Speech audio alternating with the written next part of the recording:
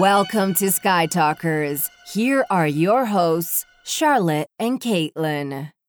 Hello, and welcome to Sky Talkers. I'm your host, Charlotte. Hey everyone, I am your other host, Caitlin, and welcome back to our Resistance recaps. I'm so excited to be back talking about Resistance with our good friends Kaz, Niku, Tam, Jaeger, the whole gang. You know, this break felt really short. I just have to say that. It did, but I missed them. I miss them too. And that trailer that we got like 3 days ago was so good and so validating for how much I love this show. I feel like everyone was like, oh my God, Resistance is really doing that. And I'm like, yeah, they would because they're so good. You know? Resistance has been doing it all along, guys. They have. And it's just so good. It's real. I mean, the trailer took it up a couple million notches, I think, as far as like the intrigue and the suspense.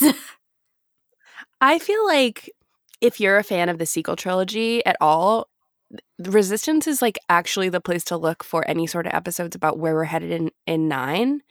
I feel like people are just now realizing that with the trailer kind of confirming that we're going to cross over The Force Awakens and kind of go into The Last Jedi territory. And I feel like this is all part of the road to episode 9 in a way. Oh, yeah. I mean, absolutely. I mean, I think it's funny comparing the two because the first Resistance trailer, you know, was met with such backlash and it was seen as like so childish. And then in this trailer, they're like, well, you know what? We're going to blow up Hosnian Prime. We're going to show Hux. We're going to show Hux. We're going to give what I think. Okay. So, of course, one of the biggest takeaways from the Resistance trailer was Kaz's hairstyle, right? And what I think is what I think is hilarious is that Kaz like clearly has some sort of hair gel that he's been keeping on the Colossus, but like now he has like no time for hair gel and he just lets it all hang loose in front of his face. Well, there's been such a debate raging on about whether that's his new hairstyle or if he was wet and like that's what happened to his hair after he got out of like the water. And I think Tracy Canobio has said that it's not a new hairstyle, but instead like an effect from, I think, him being in the water. Regardless, it is a new like chapter in how we perceive Kaz. And I'm really excited. How long is it going to take his hair to dry? Because I feel like we saw a lot of that hairstyle in the trailer. Well, maybe he's leaving that gel behind, though. Like, I think you're right about the gel. Like, both can be true. You're right. Both can be true. These don't have to be mutually exclusive concepts. But yeah, seeing Kaz watch Hux's speech with the First Order had me like beside myself. I'm so worried about Kaz. I know. And it's all coming up in the rest of the season. Like, we're moving so fast. Y'all, I've said this before, but the compressed timelines have me so stressed. I don't know where to look. It's going to be okay. It's going to be okay. All right, boy. So why don't we discuss this latest episode in the return of the second half of Resistance? So this episode is called Bebo, and it aired January 13th, 2019. It was directed by Bosco Ing, it was written by Paul Giacopo. And this is like, I think maybe the third or fourth time we've heard this like duo direct and write a Resistance episode. It's not an unfamiliar name at this point. I feel like the writer's room is quite small, which I actually kind of like. I like that it's a couple people working on this like compressed story. You know, I do know. Yeah, it's good to see like similar people coming in, especially in the writer's room, honestly, because then it's kind of, it's kept in-house and I don't know, it feels like there's more continuity that way and consistency. Yeah. But, it's always good to bring in new voices too. But nothing has disappointed me really with Resistance yet. So whatever they're doing, it's working. Mm-hmm. Okay, so if this is your first time tuning into our Resistance recaps, what we do is in part 1, we discuss our highs and lows. And in part 2, we discuss the story. And then in part 3, we discuss the characters. So without further ado, let's get started. So who talks first? You talk first? I talk first. All right, welcome to part 1, where Charlotte and I are each going to share our 2 highs from the episode and then 1 low. So Charlotte, why don't you go first with your first high? Okay, my first high.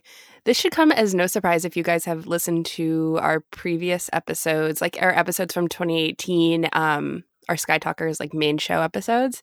But I loved that we got a monster moment, which is kind of crazy because I've been kind of anti-tentacle monster, but I feel like here we are again reinforcing the theme of monsters in Star Wars. And I was just thrilled to see this.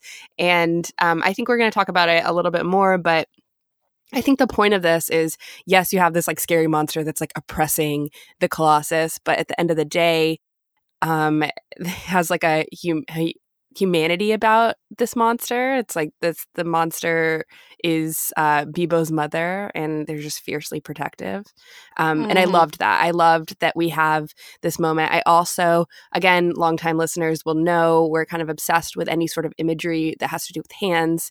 And when the tentacle monster, this sounds so stupid, reaches out his tentacle hand and Neeku gets on the hand and gives back Beebo.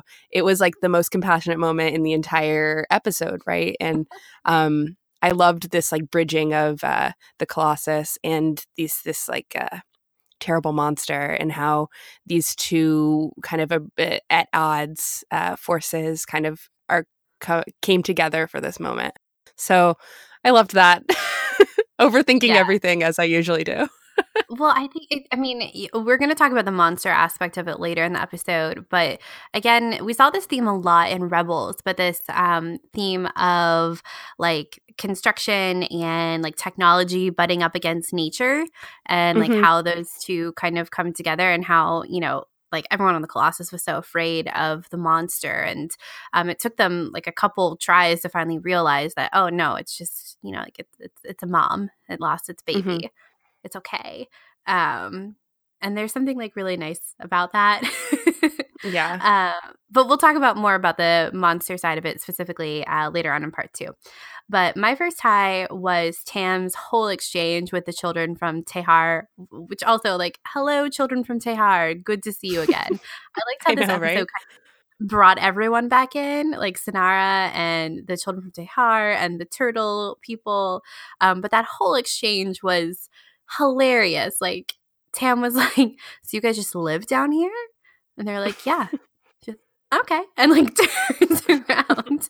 And then the little girl, they were talking about Beebo, and they're like, Tam, you know, was like, thanks for making Neeku so happy. And then she turns around, and then this kid so creepily, right? Was I not the only one that thought it was a little creepy? She was like, but not for long. He won't be happy for long. and you kind of loved it. That. You kind of expect that moment to just end there ominously, but God bless Tam. She turns around and is like, why would you say that? She just calls it out. Like, you almost expect that scene to just like fade out, and then, you know, we're supposed to put the pieces together of like, oh, that giant thing coming for the Colossus is connected to this. But Tam, so straightforward, is like, why would you say that? I don't do well with vagueness. Spell it out for me. And you just gotta appreciate that. I totally do. I loved that part. I thought the whole thing, and again, we're going to talk about this later, but I loved the fact that those children are brought back into the the story, and they kind of added a different element, and I was like, wow, she has these crazy dreams. Is she force sensitive? So weird. Yeah. I don't know. It really brought about a lot of questions. So just dropping these little I'm nuggets. Intrigued. Yeah. Okay, so my second high was the Clone Wars reference in the beginning. I don't actually recognize the Clone Wars reference at all, but like that's just me being 100%. I tried to do some Googling. Like, honestly, I don't really see what he was referencing, and maybe it was nothing. But I do like the fact that the Resistance is, like the show Resistance just echoed the Clone Wars in this small way. I also like that it showed that Kaz has some military expertise. And I liked that right in the beginning of the episode, a simple reminder that this story is all connected. Yeah. It's like, oh, Kaz is an expert at something. That's refreshing. My second high was Kaz pretending that he doesn't hold secrets when he was on the ship with Synara. He was like, I definitely don't hold secrets, but like one of those pilots, I think he was pretty handsome, but like I don't keep secrets. They're just pilots. Like, we're just a bunch of pilots. Like, we're just pilots. I loved that. That was so funny. The biggest secret that I keep, the biggest secret that I keep is that I don't keep secrets. I gotta say, man. There were some excellent like I laughed out loud a lot in this episode, particularly because of Niku. There were a lot of great Niku lines, like when he called Kaz out for smelling bad. Like, almost dropped my drink. It was so funny. Niku's hilarious. Niku is hilarious. Then when he was talking about Bibu, and his Bibo, Caitlin. Bibu. Bibu. Bibo and his adorable trail of chaos and mayhem. Just some really great lines. So great. So great. Mm-hmm. I have no lows for this episode. I'm just really happy it's back. I feel like the show has a different, like each episode has a different structure that I'm not used to. And I don't think that's necessarily a low. I think I start every episode being like, maybe this one won't be my favorite. And then by the end of it, I really like the story that it was weaving. So no lows for me. Yeah, I don't really have any lows either. I know at first glance it would be easy to look at an episode like this and kind of classify it as filler, but then you start looking at like the details, and we had a lot of things being woven into this episode as far as like Synara and Tehar. We saw the turtle people again, and then also this theme of like monsters and something else that is coming. It all is connected, and similar to the Purgles, I wonder if Bibo will not forget his good friend Niku in a time of need. Ooh, that's a good theory. Yeah, so I don't know if that's any theory, but like I know like looking at this episode kind of on the outside, it's like, oh, Niku has this episode where he gets like a pet and is happy about it, and then like has to lose the pet, and that's sad, and you don't really see like the bigger picture of it, but and I think that could be a low, but then you start looking at the details of the episode and you're like, oh no, there's like a lot more going on here. Totally. That's exactly how I felt too. Just like in the Clone Wars with like the Goldie arc, like the whole like the devious droid arc. Where you're like, what is the point of this episode? There was a good point to that episode. There really was. Mm-hmm. Okay, let's talk about the story. Let's go. So welcome to part 2. This is where we talk about the story of the episode and its themes and tone. And we usually start with the question, what's the state of the First Order or the Resistance or the Colossus? And so, Caitlin, what is the state of all of those things right now? Well, we didn't get a whole lot with any of them. We definitely got like name drops, both of the Resistance and I think the implication of the First Order coming, especially when you pair this episode with the trailer. But the most interesting part of this episode was obviously what the pirates were doing. And when we first heard the pirates talking to Synara about like who these Resistance pilots were, I almost wondered if they had been fed that information by the First Order for a second. Then I realized that they also have surveillance. But I wouldn't be surprised if the First Order is also kind of giving them some of this information and nudging them along in the right direction. That was my greatest takeaway as well in terms of the state of. I also feel like if we were talking about the state of the Colossus, there was a shot of Joza looking at Kaz in the fireball and seeing him kind of fly pretty well. That kind of made me think about what Joza is thinking about in that moment. Is he getting a little bit more suspicious about Kaz or anything like that? So I also think that this showed another example of the Aces protecting the Colossus, and also that they were not very good at protecting the Colossus, right?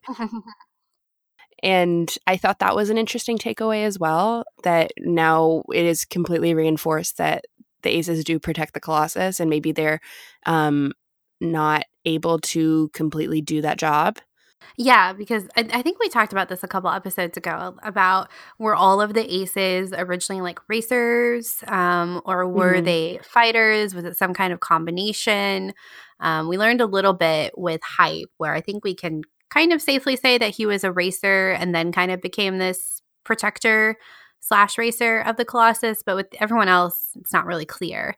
So I think that's a really interesting thing to think about. And we saw a little bit of that in the trailer, where the First Order is like, you can't have racers protecting your ship. Like, we'll do it for you.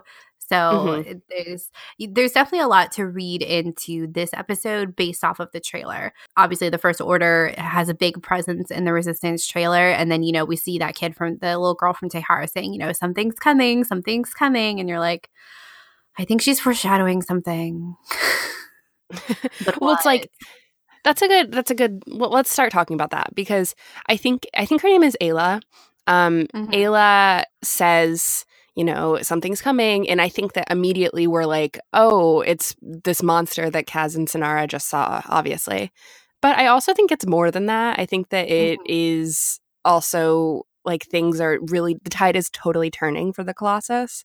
And this is just like the first part of that. And I think that she sensed that. And what is she sensing in the future? Because suddenly we have this brief moment where Niku is really happy with this one creature, but is everything about to change? And I think the answer is yes, especially from what we've seen from the trailer. Yeah. Well, that whole exchange was just so layered. And and this is one of the best things about the Colossus, because I'm obsessed with the Colossus. Like, I want a Lego set of the Colossus. Just like, you have all these people in this compressed setting, and all of these different layers of like secrets are all hidden between all of them. So like, Niku knows where the kids from Tehar come from, but Tam doesn't know. But now she's met the kids, and she finds out this really interesting nugget that these kids, this little girl, Ayla, can, like, is basically having visions.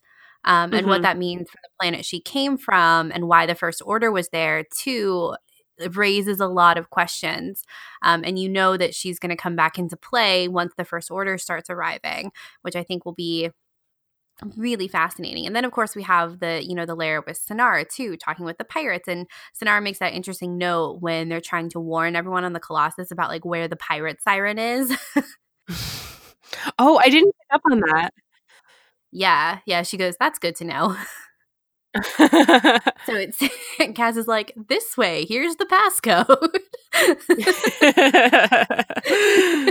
Oh man, Kaz.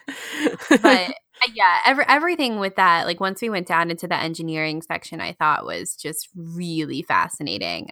Because it and what I thought was interesting too was how Tam was just like, yeah, okay, I guess these kids live down here. And she didn't really question it, which that didn't seem super Tam-like to me, because she's kind of been putting the pieces together little by little. And she even makes a comment to Yeager at the beginning of the episode, where she's like, we let Kaz get away with so much crap, and like, we should be there for Niku right now. Which I thought was a great moment too, because Yeager was like, she's right. Yeah, I loved that moment. It was actually, this episode was the first time I really saw like a lot of layers in Tam.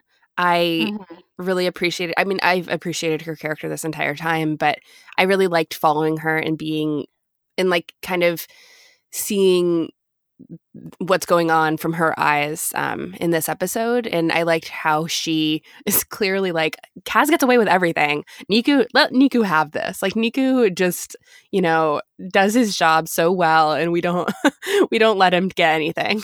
He doesn't ask for much. It was so nice. It was nice.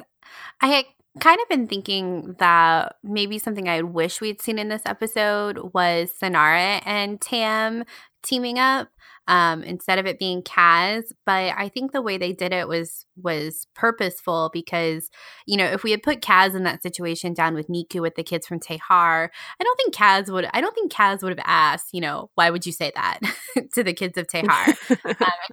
I think he would have been like Niku, like, all right, great, got Bebo back, let's go. You needed someone like Tam to be like, wait a second, I don't deal well with vagueness, why would you say something so cryptic?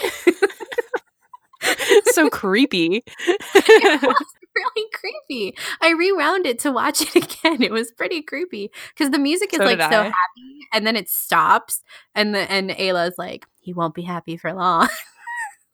And then I think too, it'll be I wonder if there'll be a situation where Tam brings up that there are these like suspicious children in the basement of the Colossus who can tell the future. And Kaz will be like, huh, didn't know that. More like, Tam, how'd you know about that? And why can they see the future? Oh my God. Yeah, exactly. Like a lot of things going on. And then, of course, Kaz is the one who's like, he's kind of being, for lack of a better word, like seduced by Synara. And that's probably going to come and possibly bite him in the butt later. But again, Synara, like, we talked a lot when in the episode Synara's score about whether or not Synara would like kind of change sides. And I think she's still kind of like leaning more pirate, but she definitely like has a rapport built up with like Kaz and Niku and probably more so with Tam than we even saw in her episode. I'm so intrigued by her. She continues to surprise me. I don't know if you guys remember, but I was like, I don't think we're going to see her that often. I think that she serves only as to be this intriguing pirate. And I was so wrong, and I'm so happy I was, because the layers of her character are so great. You know, something I wanted to bring up, and I kind of mentioned it in the beginning, was how Resistance kind of follows a different story structure each episode than I guess what I'm used to in Rebels and in the Clone Wars. I feel like in those two animated shows, there was like a theme that kind of ran for like three episodes. Sometimes they were arcs, sometimes 4 episodes, sometimes 2 episodes. I feel like we were on like a specific planet for a couple of episodes, and that was a whole storyline. But in Resistance, I find that they're so compact that it's hard for me to compare to the other animated series, and like maybe I just should stop trying. And I feel like in this episode, like you mentioned, you can start it, at least like you said that you could like easily write this off as filler. And I was kind of prepared to write this off as filler when I saw the title of the episode and the fact that it was going to be about Niku getting a pet. But I always find myself with Resistance being completely intrigued from the entire story from start to finish because of how much they put in the episode. And often we learn so much throughout it. And I feel like that never really was the case with Clone Wars and Rebels. Mm-hmm. Do you agree with that? Yeah, I think so. I think it's different because I think it's different because we have these overlapping timelines, and we don't know where the story ends when it comes to the Resistance itself. And so everything seems like a nugget of like foreshadowing that's being dropped throughout these episodes, because they are. The whole thing with you know, with Synara and the pirates and like you mentioned with Doza kind of looking suspiciously at Kaz, and then of course the kids from Tehar. It's all these little things that are building, and what's interesting is all these things are from separate storylines, but they're all kind of leading us to the same place.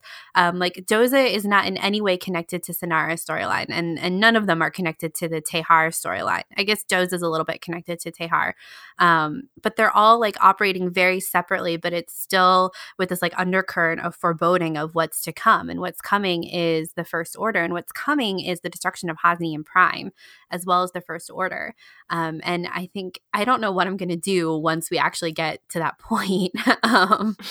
And I think that's why Resistance can be so interesting, and why it can have these like almost kind of silly storylines like Niku and Bebo.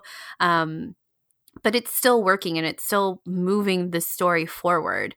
And it's almost like you don't need like I think the best example is with the Purgles from Rebels, right? Everyone like completely wrote off the Purgles until we got to the season 4 finale, and it was like, oh, guess they were important. Whereas with Resistance, it's almost easier to not need that hindsight, because we're just automatically like we're hunting for clues throughout this show, because we know a little bit of what's coming down the line, but we really don't know a lot. And it's not like there's this huge time gap either between Force Awakens or The Last Jedi that Resistance can kind of live in for a while. It's all like, no wonder they have to like speed us through The Force Awakens by the end of season 1, because the sequel trilogy ends at the end of the year. And we'll be going through Force Awakens and Last Jedi timeline too, which blows my mind. And they've got to get all of that covered before we get to the end of the sequel trilogy. Are you stressed? A little stressed. A little stressed. A little stressed. But like with Rebels and with Clone Wars, they were acting like they were filling in these gaps in a very different way than what Resistance is doing. It's kind of hard to explain, but Yeah. I guess I totally agree with you. I guess what I mean is I feel like each episode just feels a little bit different than what I'm used to with Clone Wars and Rebels in that yeah, you're right that like we're kind of speeding through it because we're speeding through the timeline, but I do feel like perhaps with a more Dave Filoni-esque tone, there's less mysticism about Resistance than in those other series. Mm-hmm. And because of that, a lot of it is straightforward. And the only thing that we really have a big question about is who the First Order spy is. And I'm kind of thinking that there is no First Order spy. But anyway, I feel like I keep changing my mind about who the First Order spy is, but I kind of think that we're on like a kind of a wild goose chase about who it is. And maybe it's no one.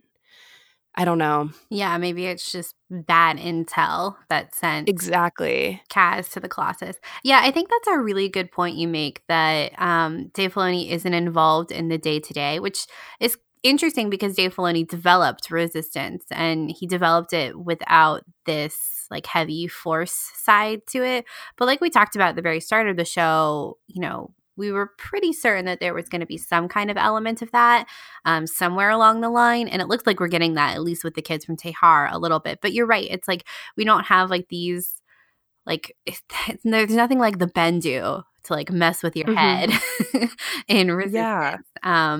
And I know that that's something you and I were really worried about. Not worried about, but like curious to see if we were going to like it as much as we enjoy things like the Bendu and the Mortis trilogy and stuff like that, because this wasn't going to be focused on Force users. But it's definitely been a wonderful surprise how much we've enjoyed Resistance. Mm-hmm. Totally. So let's talk about Beebo. Oh my God, you got me saying Beebo now. Beebo and the Monster Mother. The Monster Mother.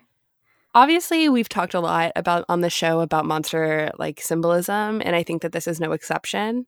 What did you think about the introduction of this tentacle beast in the show? I thought it was a great addition. If you guys don't know, we have an episode entirely themed around monsters in Star Wars that we released in last November. October for Halloween. It was Halloween. That makes sense. So if you haven't listened to that and want to go check it out, it's there for you. But this is what we touched on at the beginning too. It's like we're just kind of constantly seeing this theme that almost like you can't judge a book by its cover, that you have to be able to look a little deeper and not let your first prejudice in a way kind of dictate how you interact with a creature or with a person. And it's just kind of this, because, you know, first when Kaz and Synara kind of came across this thing, it is scary. And it's like, oh, we've got to go tell the Colossus. And your first instinct is fear. And then it was anger because they thought that the beast was there to eat Beebo. And then there was this realization of, no, it's actually none of those things. It's something that trumps all of those things. It's familial love. And if that's not a theme for Star Wars, I don't know what is. Exactly. I found myself being like, wow, what does this even show for the future of the show? Because I feel like, yes, it's all those things on the surface, but what I'm trying to say is basically this monster shows like what a parent or a parental figure will do to protect their young one or get their young one back. And I'm like, what does this mean for this future Star Wars Resistance in the, like, for our characters? Will Kaz be presented with something where maybe his father will, you know, go to the end of the earth to get Kaz back? Or what will happen when Kaz and maybe Tam and Niku are thrown into the throes of this war between the First Order and the Resistance? Will Yeager be as protective as this monster was of his or her, its baby? I feel like this is just like the start of a theme that we're going to see as like this found family kind of grows, and what sort of risks they're all going to be able to and want to take for their own family. Mm-hmm. Yeah, I think that's a good point, and it's something that we see a lot throughout Star Wars. And it'll be really cool to see how it plays out in Resistance, just because there seem to be a lot of desperate or like separate relationships. Like there's Doza and Torra. I think that might be our best comparison perhaps in the future with the monster and Beebo. And then of course there is this outlying factor of Kaz's father, which we're all kind of hoping makes another appearance to kind of stir the pot a little bit. And it'll still be interesting to see where his loyalties lie. But that like notion of protectiveness, of course, comes up in Rebels a lot. I mean, they even what Hera and Kanan are referred to as parents, and they refer to the rest of the crew as their kids. It's pretty obvious. But then the interesting thing with Rebels is that even though there was this like adult and child kind of role playing, at the end of the day they were all team members, and at the end of the day it was like sorry, I'm getting my characters mixed up. It was Ezra who like had to pull Hera away from the end of like Kanan's sacrifice, like he took over that adult role, whereas with Resistance, like Doza is actually Torra's father. And that's going to create like a different dynamic than perhaps like what Ezra and Hera had. Right. Yeah, I'm just really intrigued by the introduction in the first season of this like very clear symbolic monster in this episode. And I think that Neeku was also a really good choice to have kind of carry this symbol along. And Neeku is so gentle. I mean, we can make jokes every day about Neeku being the First Order spy, but there is something about him that's he's so kind, he's so filled with life, and his like fierce protectiveness and love for this creature was so adorable. And I think that it will only like I was thinking about, okay, so Neeku loves this creature so much, he's kissing the creature, he's cuddling the creature, he really wants to like it brings him such great joy. I think that he has a line about like nothing in the world has given me much great joy as like this single pet. And I wonder, like, since now we see that Neeku, for lack of a better term, is like capable of this love of this creature, like what's going to happen when the rest of his crew is put into danger? Will this fierce love come back? And of course it will, but I think that it was kind of important for us to see how almost immediately attached Neeku can get to creatures and people. And I loved that. Yeah, I think it was great to see kind of this immediate and fierce loyalty that Neeku had for Beebo. And you immediately see him like throw down for Beebo. It was like when the chips were down and Beepu's like, Beebo. Really like butchering this name. The smallest friend. I think that's what Neeku calls him. His smallest friend. It's just so cute. Oh, my smallest friend. The Neeku, like when the chips were down and smallest friend's livelihood was at stake, Neeku laid it all on the line. Like all jokes aside, he was like, if smallest friend is out, then I'm out. And he mic drops out of that hangar. And Yeager and Sam were both like, whoa.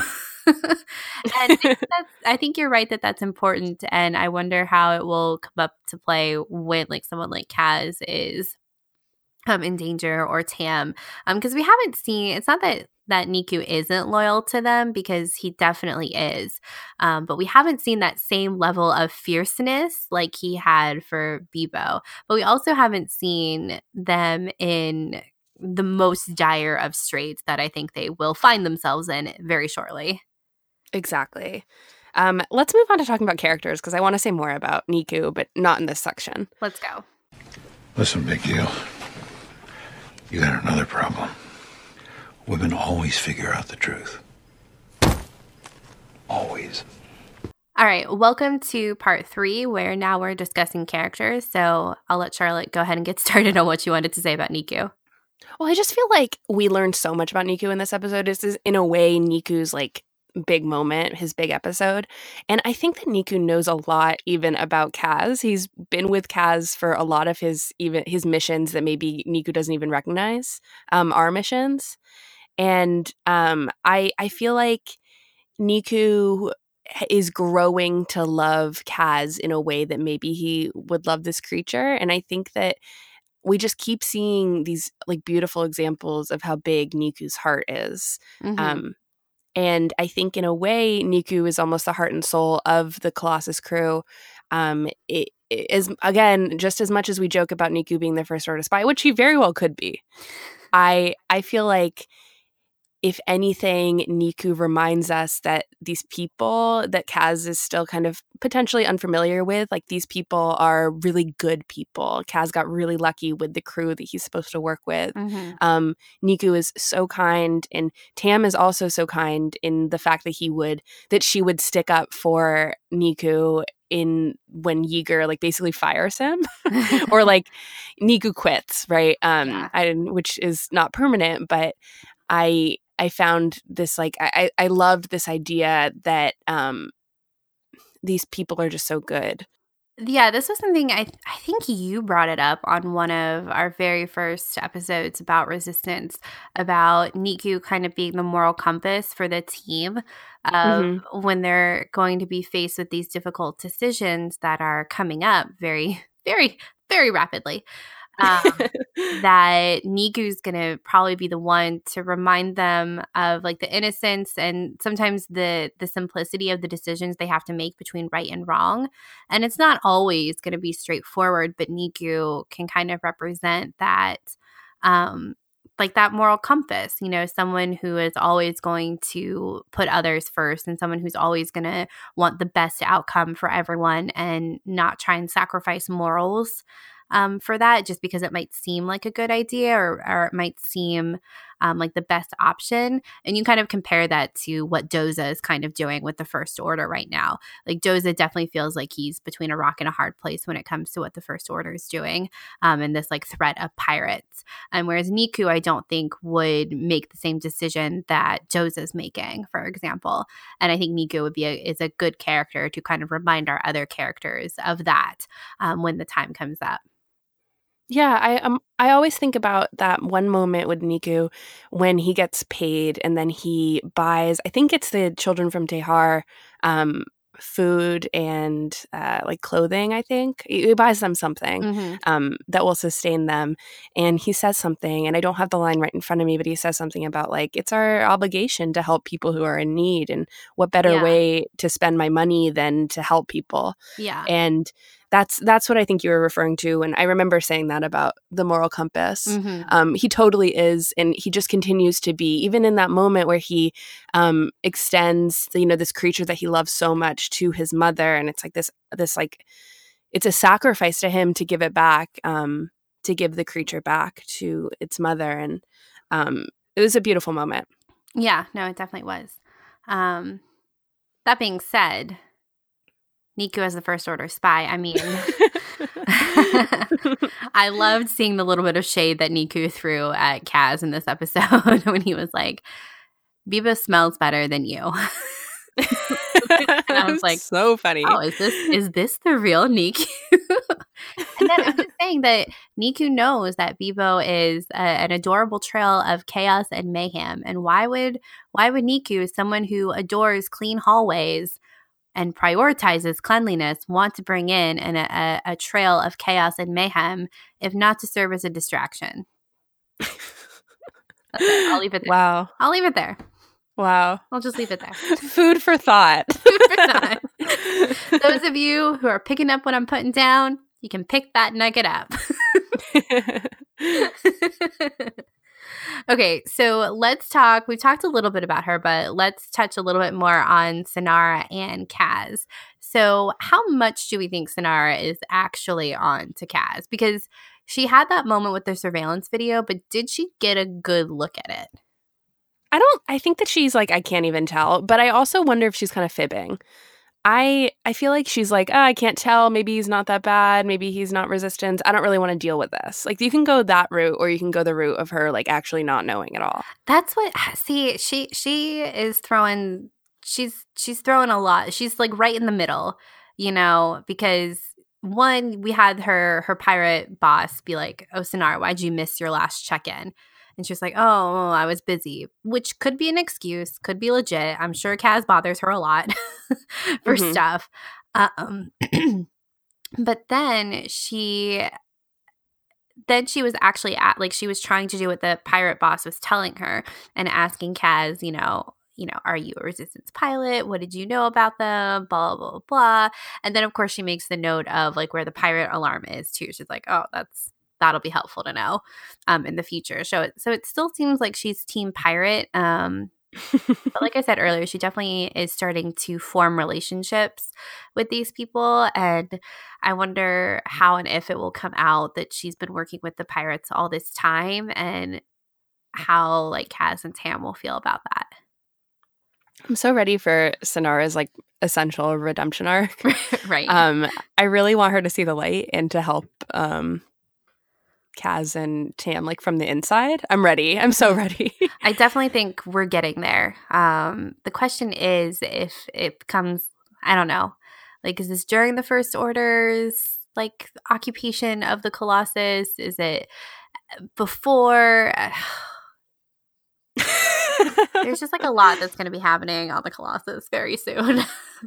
It sounds like when we discuss Kylo Ren and it's like, wait, when is it going to happen? His redemption? Is it going to happen before the very end of the movie? Is it going to happen? Yeah. Oh, man. Well, do you remember before The Last Jedi came out and we were like, what if Kylo and Rey switch places and like Kylo is redeemed in the second episode and Rey falls to the dark side?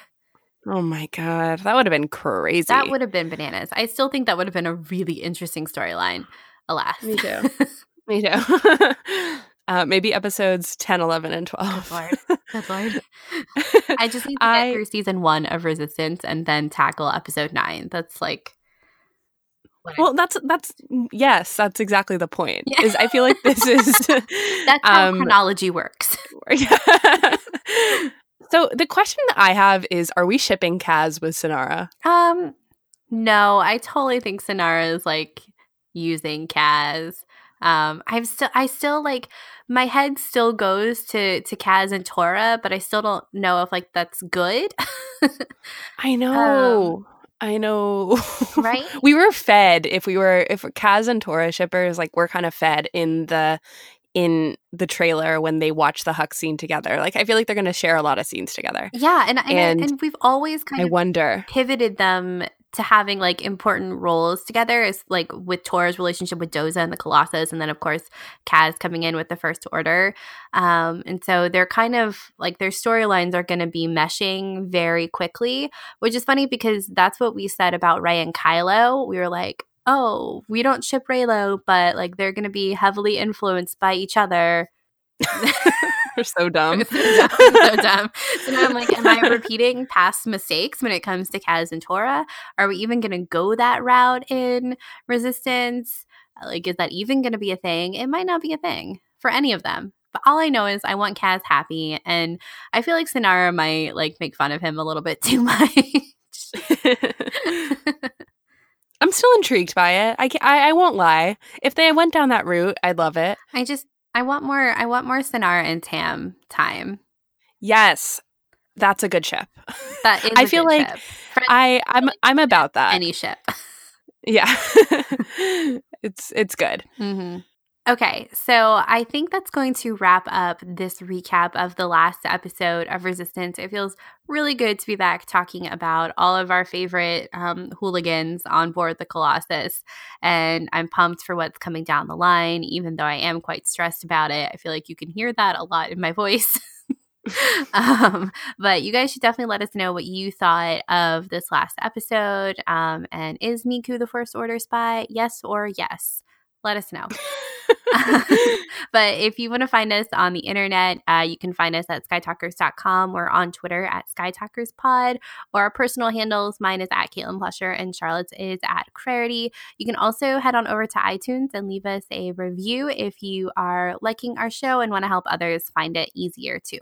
Yep. So, and I want to say thank you to our amazing patrons, Amy, Joanna, Neil, Mary, Larry, James, Tracy, Sarah, Susanna, Z, Cherie, Angela, Diana, Becca, Lynn, Katie, Courtney, Brian, Amy, Kelly, Jim, Swara, BJ, Ewan, Matthew, Fernanda, Chell, Catherine, Manny, Ira Bell, David, Claudia, Kate, Brooklyn, Lady Valkyrie, Jenny, Blessed Cheesemaker, Danny, Lumpa Ruru, Patrick, James, Hamsa, From a Certain Point of View, The Dorky Diva Show, Megan, Stuart, Kyle, Jennifer, Kels, Chastity, Alaya, Travis, Katie, Daniela, Alyssa, Rebecca, Andy, Delaney, Angela, Allie, Natalia, Daz, Serene, Shireen, Jordan, Molly, Aaron, Gina, Megan, Rebecca, Lauren, Tom, Edith, Adam, Connie, Robbie, Kirsty, Brandon, and Chuck. Thank you guys so much for supporting us. Thank you guys so much. And until next time, may the force be with you.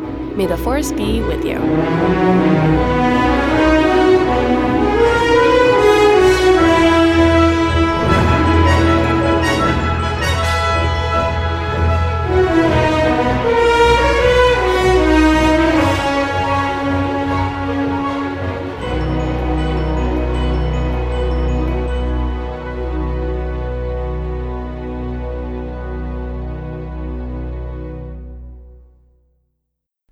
Sky Talkers is a member of the Star Wars Escape Pods Network.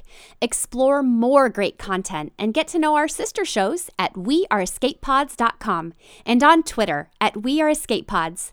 The Star Wars Escape Pods Network, promoting positivity in fandom.